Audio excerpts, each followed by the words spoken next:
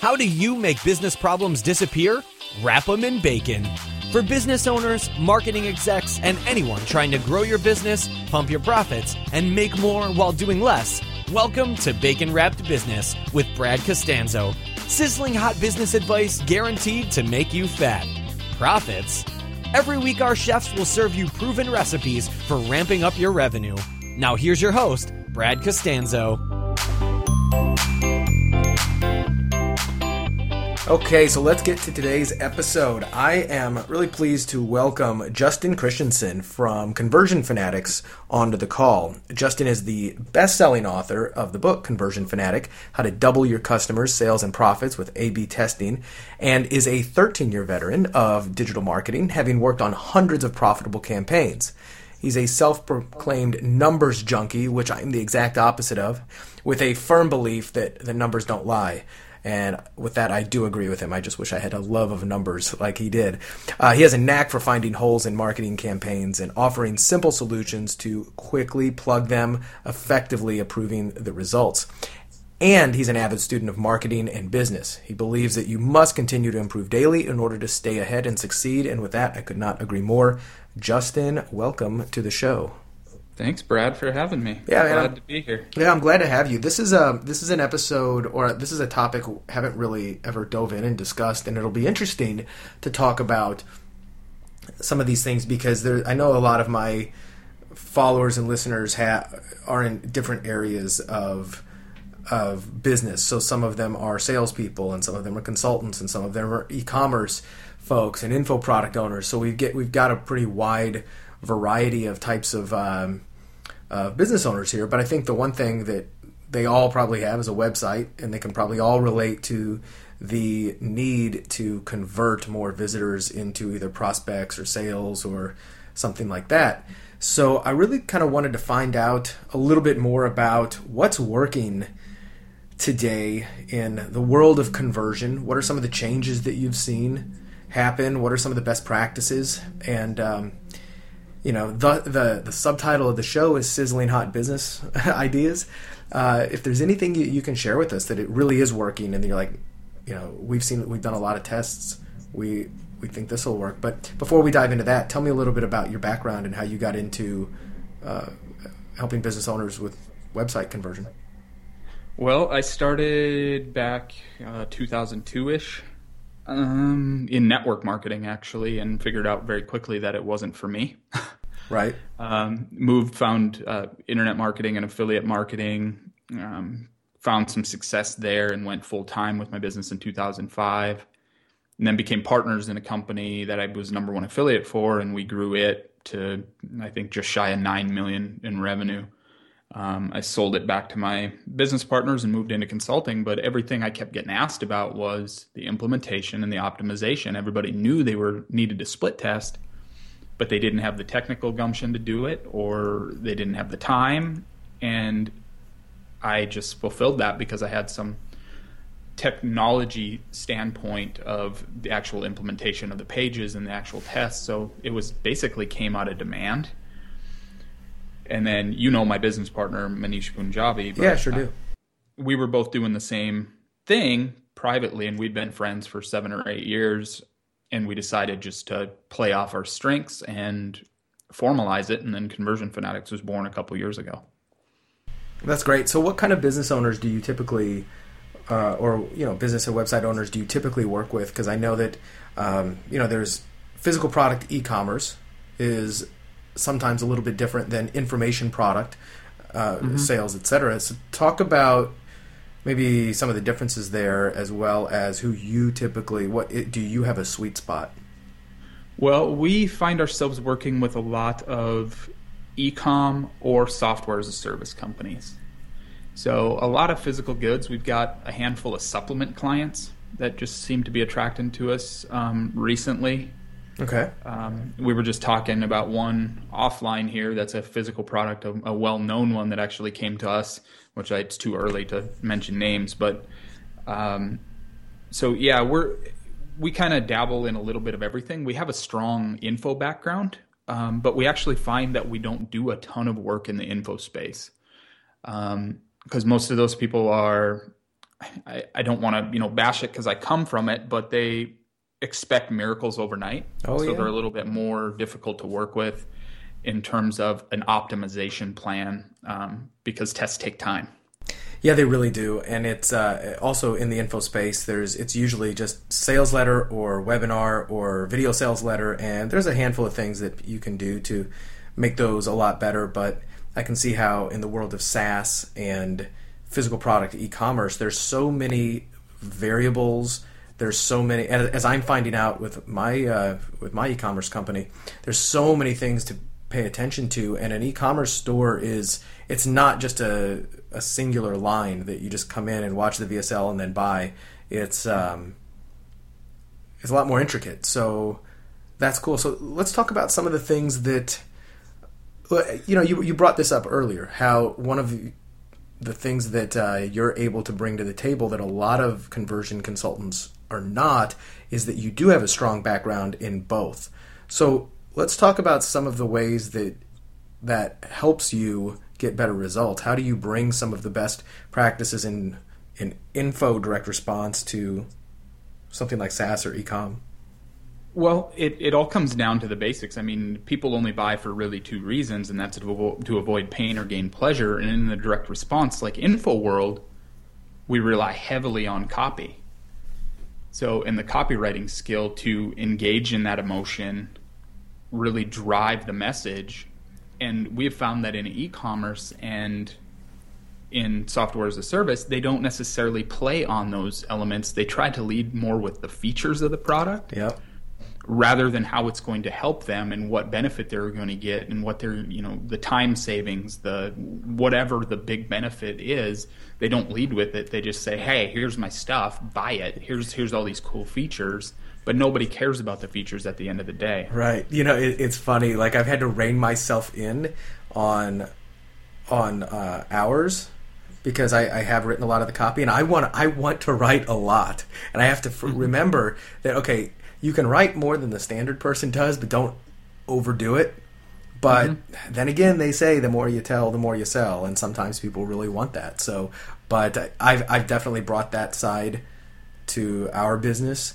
But I know exactly what you mean. There's so much room for doing better copy. I think I read that when Groupon started, and one of the keys to their success, I think it was Groupon, they hired comedy writers to write their Groupon posts. It was either Groupon or I'm almost positive it was Groupon, because they had really good writing.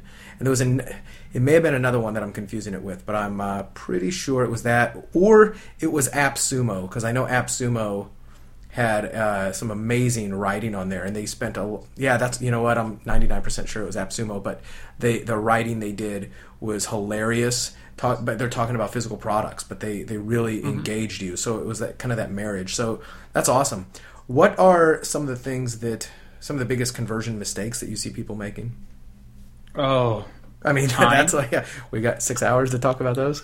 Yeah. Well, if I would have to boil it down to a couple, what are the most glaring, that are probably the most universal mistakes that folks make? And don't say they just talk about features and not benefits, right? Because you mentioned that, and I get it. But is there anything else, especially, let's just talk to the e-commerce and software as a salespeople for now.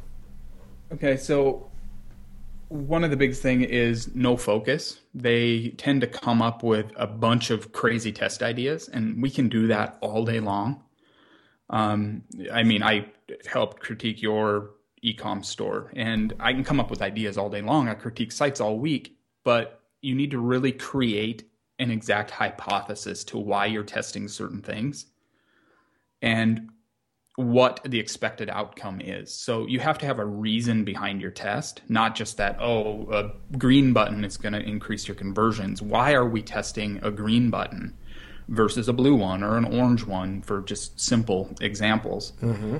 And you just have to look at the data and let that be the driver, and then support it with some best practices to drive it. So when we start out with a client, sometimes they'll say, we need all of these test ideas. We have all of these things we want to test.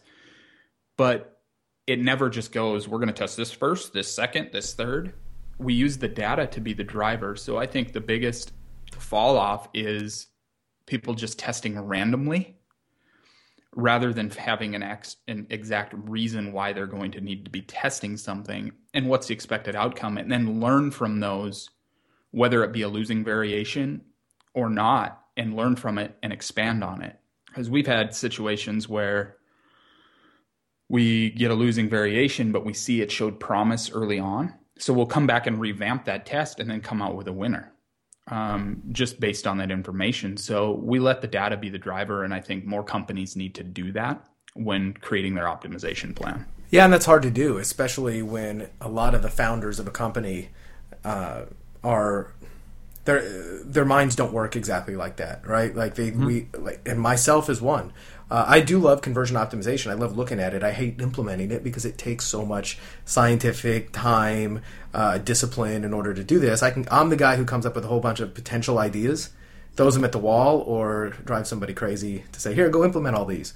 And it does take a different mindset. It takes somebody who is looking at the page through the consumer's eyes, which is really hard to do when you are, and which is why I'm a big proponent of people hiring external conversion consultants, because when you are in your business all day long and you're looking at your website, you've got your website up, you're looking at 5-10 times a day, if not more, and your customer's looking at it maybe once in their entire life, you're seeing different things than they are. So you, as a consultant, and any outside eyes can see things that the owner can't.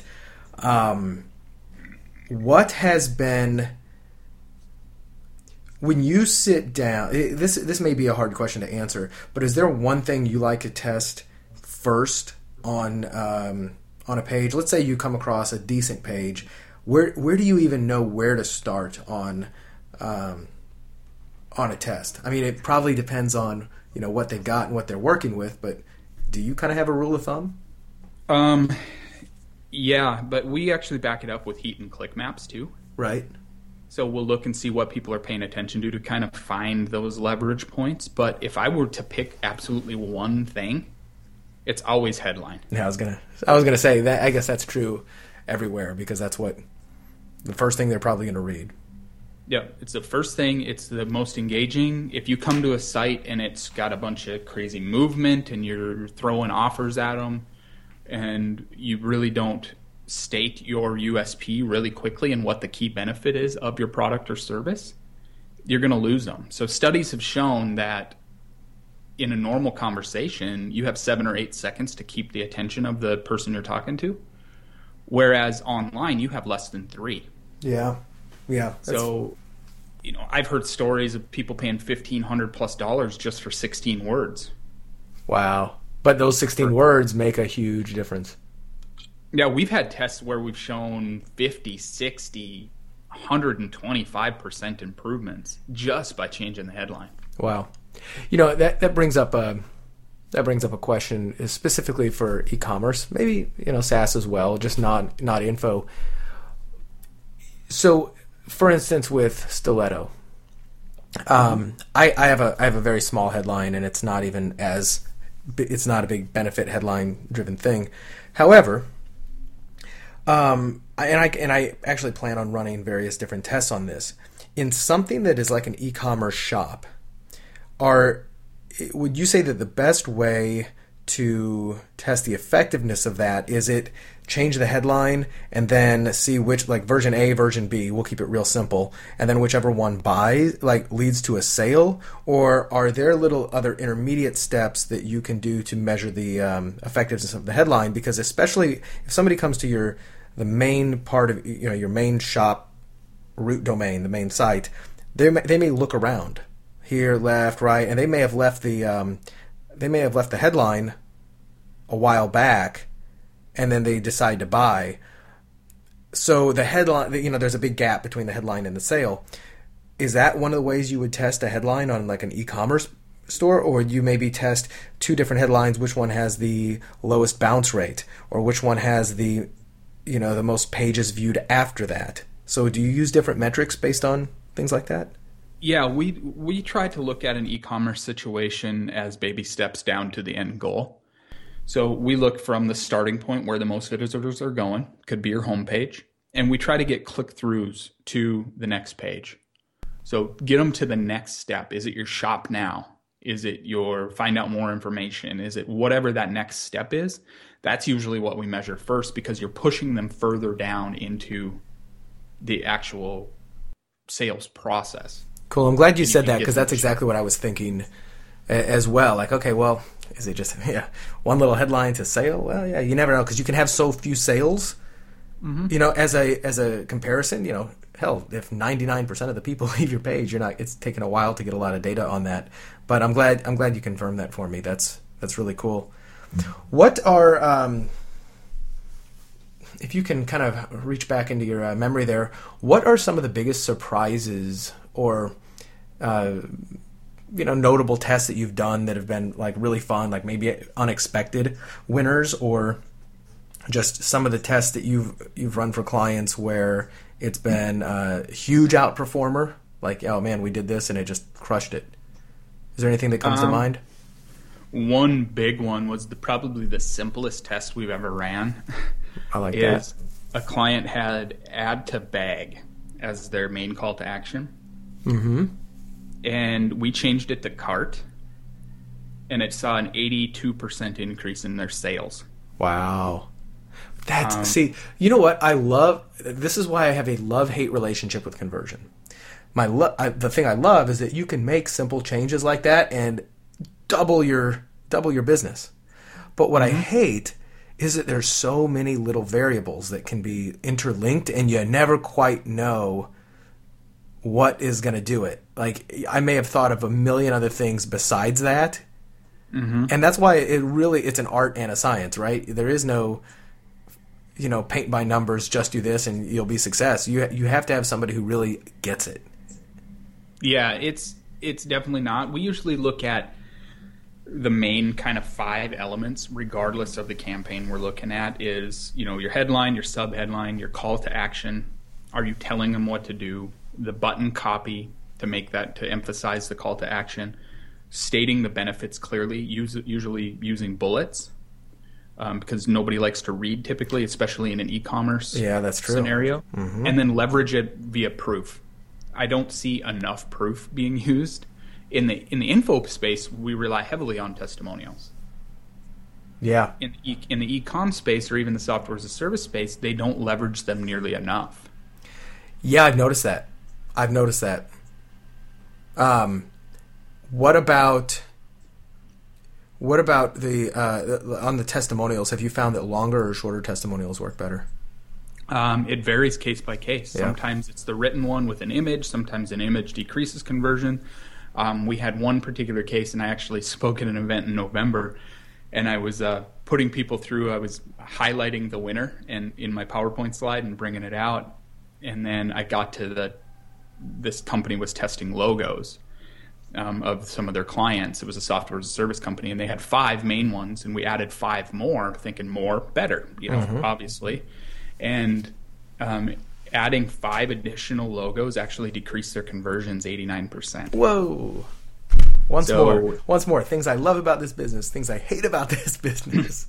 Yeah, it's just crazy when you see that kind of thing. So we played a lot with the variations and mixing it up, whether video is better. And you got to pay close attention to mobile traffic, because video isn't always effective on mobile, since it brings it up full screen and you lose all of the other sales elements. Right. Do you typically... I want to rabbit trail over there. Mobile. So mobile conversion versus desktop or whatever conversion is that's a whole nother animal. We could probably do an entire show just on mobile conversion. But for that, do you suggest that a good responsive theme is enough, or do you suggest people having a mobile version of their site that detects and redirects to something mobile? I'm always a big fan of keeping it simple.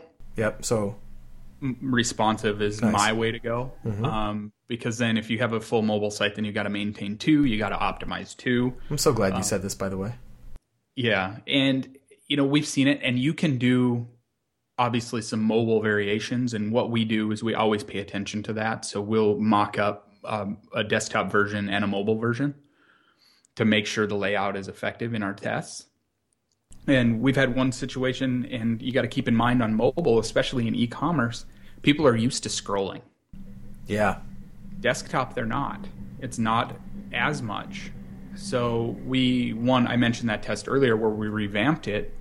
It was in a mobile scenario where they had all of their options on their product page collapsed. So you had to click and then choose, click and then choose.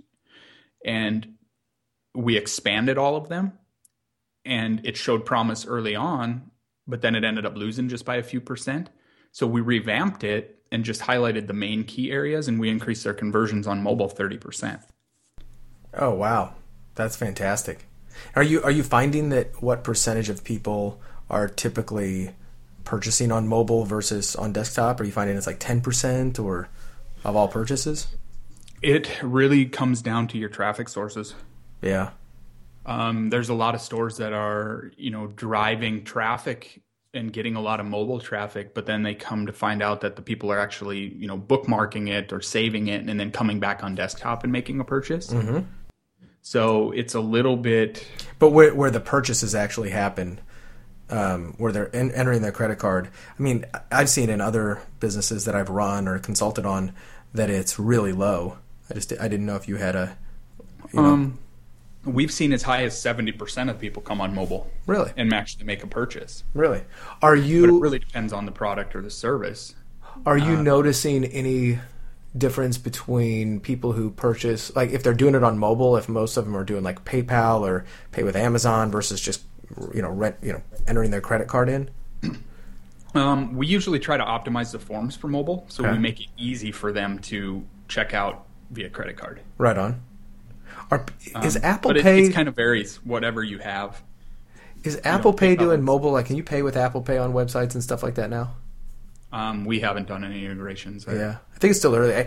It'll be really interesting when they've got it to where you're just paying for stuff with your thumbprint. Yeah, that's what they're moving towards. Yep. Oh, man. Talk about good and bad. Bad for us as consumers because we'll be broke. It's too easy to buy stuff. But... yeah, it's really cool. Somebody doing e-com who is, you get them on their mobile, and if you can get that impulse buy with a thumbprint, that'll be amazing. What about or you tell me what else is really working? What else are you doing that you're kind of excited about, or what are some other things that people can take away from here and maybe even apply to their own site? Well, the biggest thing is just lead your visitors down and hold them by the hand to the end goal. Mm-hmm. And I don't see that nearly enough. I mean, like I said, I've probably critiqued 10 sites this week. Nice. Already, and it's just the same thing. It's the same song and dance every single time. It's like you're not leading with your benefits. You're not holding them by the hand. The first page might have a blue button, and then the next page has an orange one, and then you're confusing them by having too many orange buttons and not emphasizing the actual, add to cart or the checkout buttons, and just making that process as simple as possible. I looked at one yesterday and they had 7 steps to check out. Oh, wow. So we find that if you can keep it down to 3 steps, mm-hmm. especially in e-commerce, the better off you're going to be. Yep, more chances to lose them. Are there any sites that you can or care to share that either A, have been clients of yours that you've worked on and like particularly proud of the optimization you've done there, or any other sites that maybe they aren't clients but you really like? You're like, oh yeah, this is somebody who's just dialed it in as a great example. If you have those, I'd love to share them in the show notes so people can, and myself included, can just kind of take a look at, what's a really good high converting website that either you've worked on or you like. Yeah, one that has it really dialed in the software as a service space is LivePlan. Oh, see, I've never heard of them. They're a business plan software. I've been trying to get in with them for 2 years. Oh, wow. I kind of use them as an example of our perfect client. Oh, yeah, I like it. I'm on their website here. They have a ton of traffic and some great marketing effectiveness in getting people through. They test a lot. Mm-hmm. It seems they test a lot because it's ever evolving. As far as ones that we've really worked on is they actually, I don't know if they're really in existence anymore because I think they sold, but Beauty Box 5. Beauty Box 5. And number 5. I think their site's still active, but we worked on that for well over a year, and we actually saw 1,650% growth in sales for them. Really? That's nice. Yeah, I pulled it up. It looks like a nice site. I don't know if this is the stuff that you've done, but it's a very nice site. You know, one of the things that I've repeated many times, because I heard it, I don't know if it was from Mech Labs or from... who else was it? It doesn't matter, but saying that the kind of the 3 questions to ask yourself when, you know, looking at your own website is the same questions that subconsciously the customer is asking themselves, which is, where am I? What can I do here? And why should I do it? Have you heard Have you heard that before? Yeah, it's the same thing. It's like, what's it going to do for me, and how do I get it? Yeah. What I boil it down to almost always. Yeah, and the what I liked about those 3 questions is in the very first time, if I come there and I'm confused, like, where am I? Because when they land on your website, it's a new site. They're a little bit confused. If it's, like you said, if it's all over the place, if they don't know what this is, then you've already lost them. Don't make me think. And then, what can I do here? Well, you can either buy something, or if it's free, or here's what it does for you. And then the last one being, why should I do it? And that's where your copy points come in. So whenever I've done my own conversion optimization, I try to kind of keep those 3 things in mind. Am I confusing the client? Am I trying to be too coy with them and try to hook them into a video sales letter or something else that, you know, is not going to reveal where they are? And that's always worked well for me. It does, and one thing we do in, especially in software as a service, is remove those distractions, remove that clutter. So in info, we typically have, watch the VSL, here's your one add to cart button, and that's your path. Whereas software as a service, they might have, sign up for a free trial, get a demo, download this white paper, join this webinar. And they try to pull people in too many directions. And as soon as we remove that distraction and put emphasis on the main KPI, or that indicator, that step that you want, that desired action you want them to take, is when conversions increase. Right. Have you found that many of the sites that you work with, e-commerce, SaaS, etc., that they're typically driving their traffic to their homepage versus an individual product page? It's kind of a mix. I would say the majority are driving to home. Okay. Which is kind of scary. Yeah. For the fact that if they're shopping for something specifically, right, and they're entering a certain keyword in a search field and they're looking for an ad and they're clicking on an ad, they should be taken to that category page, or at least a specific landing page. And that's one of the areas we help companies improve, is we'll help them break out their traffic into different buckets and help streamline it to get to that end goal faster. Nice. Yeah, and that's important, like you say, to kind of realize, well, if the customer is typing in, they are looking for a blue widget that does XYZ. If you've got ads, like just in Google, you should send them to your blue widget page as opposed to your home page. But if somebody is just looking for, whether they're following you on Instagram or Facebook or wherever, and they're not they're not in that place where they're shopping for a specific product, sending them to your main homepage may be the best thing to do. So I guess it, like you said, it kind of depends on the mindset of the customer, how you're getting them, at what point in the shopping cycle are they. Yeah, and I think it comes down to a lot of brand equity too. Yeah. I was looking at 2 sites yesterday, Weight Watchers and Jenny Craig. Mm-hmm. 2 pretty big brands, especially now that Oprah took over Weight Watchers. Mm-hmm. But they drive all of their search traffic to their homepages. Yeah. Well, and maybe like you said, they've got so much brand equity. Mm-hmm. People know who they are, so they're like, all right, get here. We are now going to take you in the right direction. Yeah, it's a shorter sales cycle because they don't need to be educated on exactly who this company is. They see the TV ads, they see all of this other stuff, and they just need to know where to buy. Exactly. So we talked briefly about this before we started recording, but hero shots for my listeners. A hero shot, you're starting to see these a lot more around the web, which is where when you come to the website, there's a huge picture or video like right up front, and it's and there's minimal. There's like on Weight Watchers, they've got a great hero shot. Join free and lose 10 pounds, and then here's a button, and then you really have to scroll down to get to where you're going. And like we mentioned, most people don't scroll. When you do a heat map, you're probably losing 50% of the people just never scroll down. Are you a fan of hero shots? No hero shots? Does it just depend? What's your take? I like to be able to see something.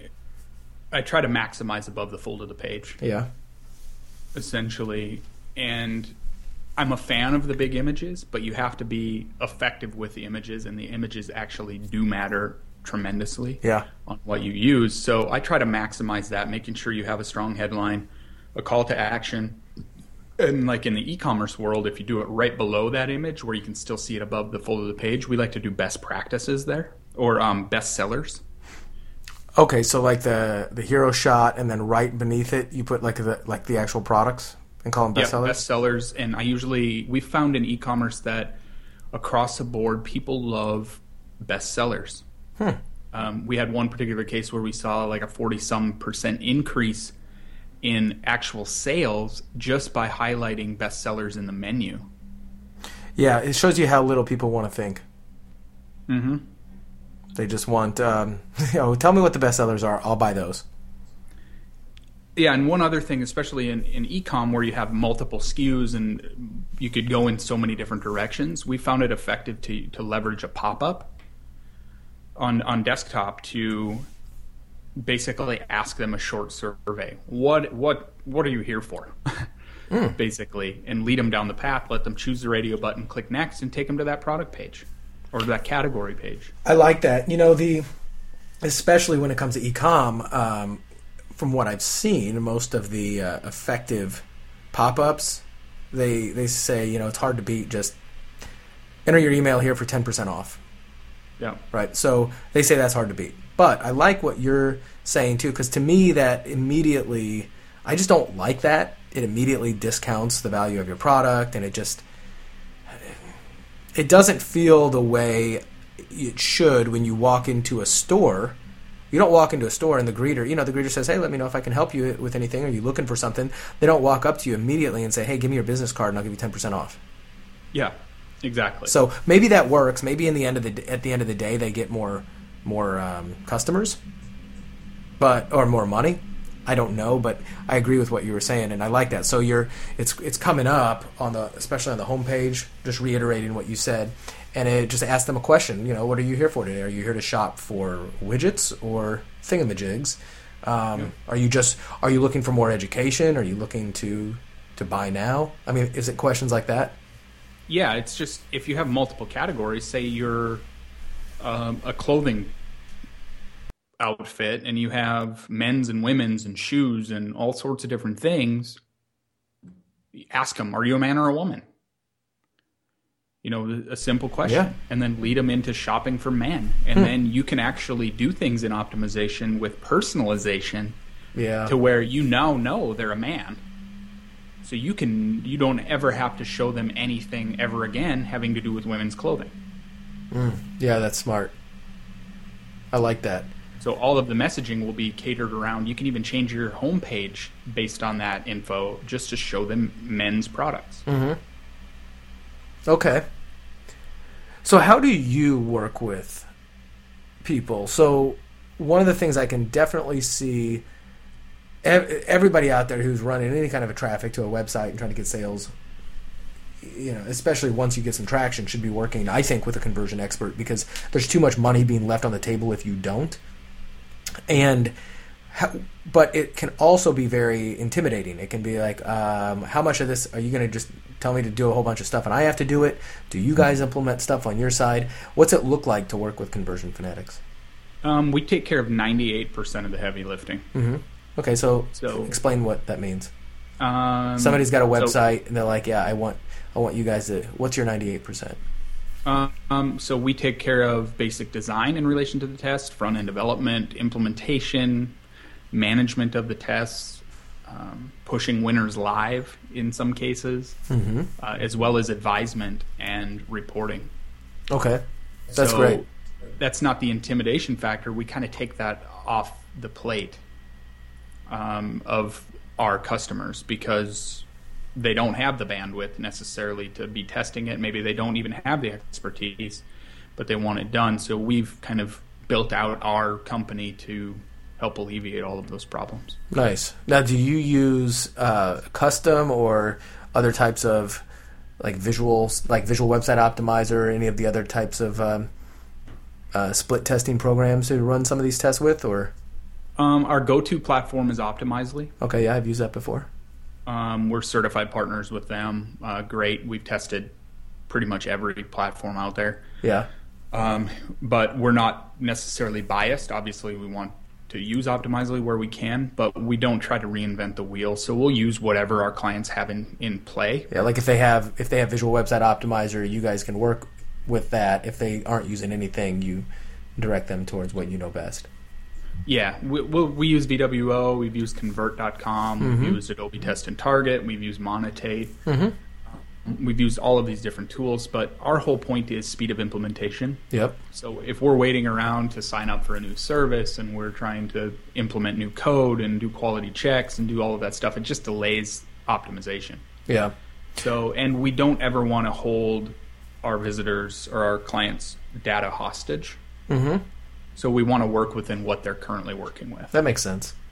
At what point should a business owner reach out to you? Like, when does it make sense? If somebody's got a certain level of revenue, a certain level of traffic, does it, what's the kind of the minimum viable client that you guys want to work with? They get 100,000 unique visitors a month. Okay. They're spending $10,000 a month on ads or more. Usually we kind of fall into the range of probably 5 to 20 million in revenue. Okay. We've worked all the way up to 200 million, nice. But that's kind of our sweet spot. Okay. So if somebody isn't necessarily doing 5 million, but they've got 100,000 clicks, they're spending 10,000 a month, they're doing that kind of stuff, they should still feel free to contact you, right? Absolutely. Okay. And it's a case-by-case basis a lot of times. I mean, I just had a company this morning, their software as a service company, they only had 50,000 unique visitors a month. But it just takes a little bit longer to test is the only... Right. Yeah, that's the biggest problem is, it's one thing to hire somebody that, to work on your stuff, but if you've got no real traffic, then it's you're not going to be able to, all your tests in the world is going to, kind of fall silent. The on the survey that I asked you before we jumped on the call, I said, what's another tactic that's kind of working? Is this what you were talking about? You mentioned that it's taking the normal long forms, the full record, and breaking it up to more survey style with one question at a time. You said that that is that what you were just mentioning a minute ago? That could be part of it, but even in any other scenario, obviously, we know from the info spaces, most times email only is what you get. Yeah. But some people ask for more like a questionnaire, basically. Yeah. Seeing a lot of for coaching and things like that, they're using, these questionnaires. And we were driving a lot of traffic from PPC to a page like that. It had about 10 or 12 questions on the form, and we just weren't getting the results we were looking for. So we broke it up, asking one question at a time, just using SurveyMonkey. Yep. And we saw almost an 1,100% increase. Oh, wow. Are you able, is that a website you're able to divulge who it is, or is there a little confidentiality there? Well, it was my site. Oh, nice. Was that just Conversion Fanatics? Yep. Oh, nice. So I'm there right now. So if I click Get in Touch, is that... You might see one of a dozen different things. Well, I see one, yeah. Probably do. Anyway, I've got a question on this. I see this all the time. Big companies do this. It drives me nuts because I think that they're leaving so much money on the table, but then I'm like, well, they got so much money, maybe they know what they're doing. A lot of times it's a SaaS business where exactly like what you just said, they're running a Google ad directly to sign up for this demo and enter in basically everything, like from name to address to phone number, and they stop short of date of birth and social security number and stuff like that, but they ask for so much to run to give you what's called just a demo, or just to even find out more about the product. What's your opinion on those? Do they actually work? And I'm just crazy. No. In most cases, they're just trying to heavily filter who comes in the door. Yeah. But we have found, even working in software as a service, where you try to test with the least amount of fields that you can get by with. Yeah. And we've run a lot of trials and demos, and it always comes down to basically your name, your email address, and your phone number, and maybe company. Yeah.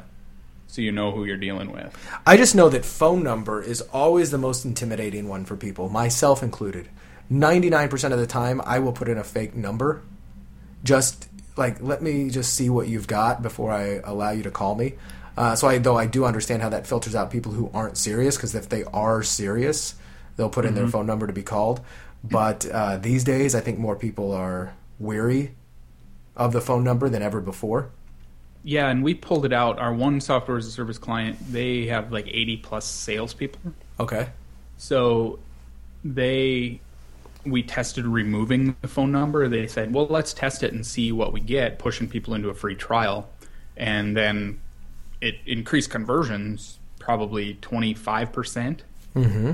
But then their salespeople got mad because they didn't have phone numbers. So they ended up having to add it back in and test around it. Right. Okay. I've always wondered about that, especially when it comes to where they are in the buying cycle. Like I may Google something like, I don't know, best contact management CRM software, and then I go to a page and it's just there's no menu on it. All I can do is sign up for a demo of this. I'm like, no, dude, I'm just looking around. I don't even know what your features are. I'm not going to give you my phone number and all this other stuff. So I've always thought that those companies could be doing so much better. Yeah, and just sometimes it's a two-step process. Yeah, it is. And that works extremely well in some cases too. Nice. You mentioned SurveyMonkey. Have you ever come across Typeform.com? Typeform? No, yeah, Typeform. It's a survey tool. TYPE. I've heard of it, but FORM. It's a really beautiful survey tool. Really rich. Looks amazing on mobile. Anyway, you may want to look at that, especially if you're currently using things like SurveyMonkey, but pretty versatile. I've used that a lot. So, what's a nut you're trying to crack right now in your business, or a bottleneck, in the growth of Conversion Fanatics? You've been helping us. You've been letting us know things that we can do. What are some things that myself or my listeners can help do for you? Obviously, if anybody likes what you have to say and may fit the criteria, they're free to reach out to you and see if working with you is a good thing. But, what about the growth of your own business? Well, one of our biggest problems or areas right now is just been keeping up with the growth in terms of manpower. Right. We basically doubled our business in the last 2.5 months. Oh wow, that's quite a lot of growth in a short amount of time. Yeah, we grew 150% last year. So it's really just finding A+ talent. Okay. What kind of talent are you looking for right now? Is there any particular positions or skill sets that you're looking for? We're looking for a conversion analyst, somebody who can help create test ideas right now. We've been trying to hire for that for 2 months. How much experience do they have to have in that area? Just understand how the game works. Nice. Is pretty much it. I like it. And can pick out stuff just at a glance. Mm-hmm. Just understand how conversion optimization works. We're actually interviewing somebody after this call, but and then we're hiring for a front end developer too right now. Mm-hmm. which you've got a bunch of different candidates in there. But in terms of that's really our biggest, and one area we've been I wouldn't say really struggling with, but we've been very picky. Oh, nice. Because we know what it looks like to hire, a B or a C player versus an hard. A player. Yeah, it's really hard. Hiring is an area that it's on my list to get a lot better at this year, just in general. And it's not just hiring quickly, because I've always been the type to hire fast and fire slow, which is the exact opposite of what you should do, because I hate the recruiting process so much. Like, I have something I need to have. Oh yeah, I have something I need to be done. Can't I just close my eyes, open them, and then the perfect person is sitting in front of me? Why doesn't that happen? But once in a while you get lucky. Yeah, absolutely, and it's the key to making it really last. Bootstrapping. I'm a big fan of bootstrapping when you need to, but bootstrapping people, you often get what you pay for. So. We found that out tremendously. Yeah, and I've come to the evolution in my career where I would rather, if I feel as though you are the right person, I would rather pay more and then figure out later that you weren't, rather than pay really cheaply and then and then find out that you weren't the right person, right? So one of them, I've saved a little bit of money on not paying you as much, but I've lost so much in opportunity cost in not having for sure. somebody better in there. So that's probably a topic for another episode of the podcast that I could go into. So if people want to get more information on you, the website is conversionfanatics.com, plural. Yep, conversionfanatics.com is plural. You can find information about the book. Yeah, so that's the thing is, even if people can't afford or they're not in a place to hire you right now, you've got a great book where they can get some information about all the stuff they're saying so they can implement it themselves and then get to the point where they, it makes sense to hire you. Yeah, absolutely. When I set out to write the book, it took me over a year to write it because I didn't want to fluff it at all. It's not just a glorified business card. No, it was. I really wanted to put some meat into it and some real tangible stuff that you could execute on. Right. And as well as some theory and stuff behind it. But it took me a while to write it and put it together. But so I hope people enjoy it. That's great. Now I look forward to reading it, myself, and putting a handful of the things into, effect. Justin, man, this has been great. By the way, for my listeners, if you like this, I've got a special treat for you. So, as I mentioned earlier, my wife and I are the owners of StilettoCoffee.com. And a couple things. I'll give you a coupon code if you guys want to try it out here in just a second. But if you are interested in seeing Justin in action, I had him give me a critique on my website, and he did it on the on video screen. He pulled it up, and then he went to YouTube and he put it on a private link. And Justin, if you don't mind, if people want to come to my page, and when they sign up for my newsletter on the page, I'm going to unlock this and let anybody who wants to view that. Do you have any problem sharing your critique of my site with them? No problem. Whatsoever. Perfect. So, in order to get this private video that some people would pay very, very good money for, I'm going to give it to you for free, but I'm just going to ask you that you sign up for my newsletter. That's over here on the site, baconwrappedbusiness.com/conversion fanatics. That'll be in the show notes. If you're listening on the iPhone, you just click on the thing, and I'll ask for your email. I don't spam you. This is just where I can continue to communicate with you, but I will allow you to watch I think it's a 6, 7, or 8 minute, very detailed site critique, so you can also see exactly how Justin's mind works and the things he's looking at when he is actually critiquing a website. You will also be able to apply, I guarantee, if you've got a website, some of the stuff that he says on your own. I've got a big list of notes of things that I have to change as it is. And if you're on the newsletter, I'm going to be doing kind of a behind-the-scenes look at how my wife and I have built this brand and the success we're seeing. And if you're interested in that, that's only going to be for my newsletter subscribers. That being said, subscribers, you can also subscribe to the podcast. Just hit the little button if you're on there. I encourage you to check out conversionfanatics.com.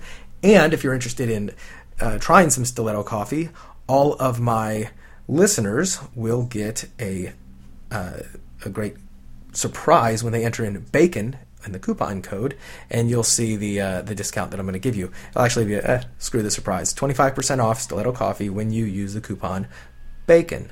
So, Justin, thank you very much for being on the show, man. This has been great. You've shared some stuff that kind of opened my eyes, and I hope that anybody listening to this is motivated to read your book, call you, get in touch with you, Manish, and the team there, and see if you can help them make some more money.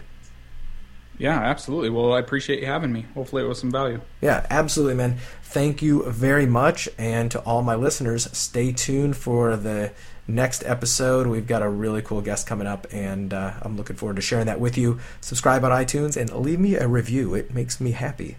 All right. Talk to you soon.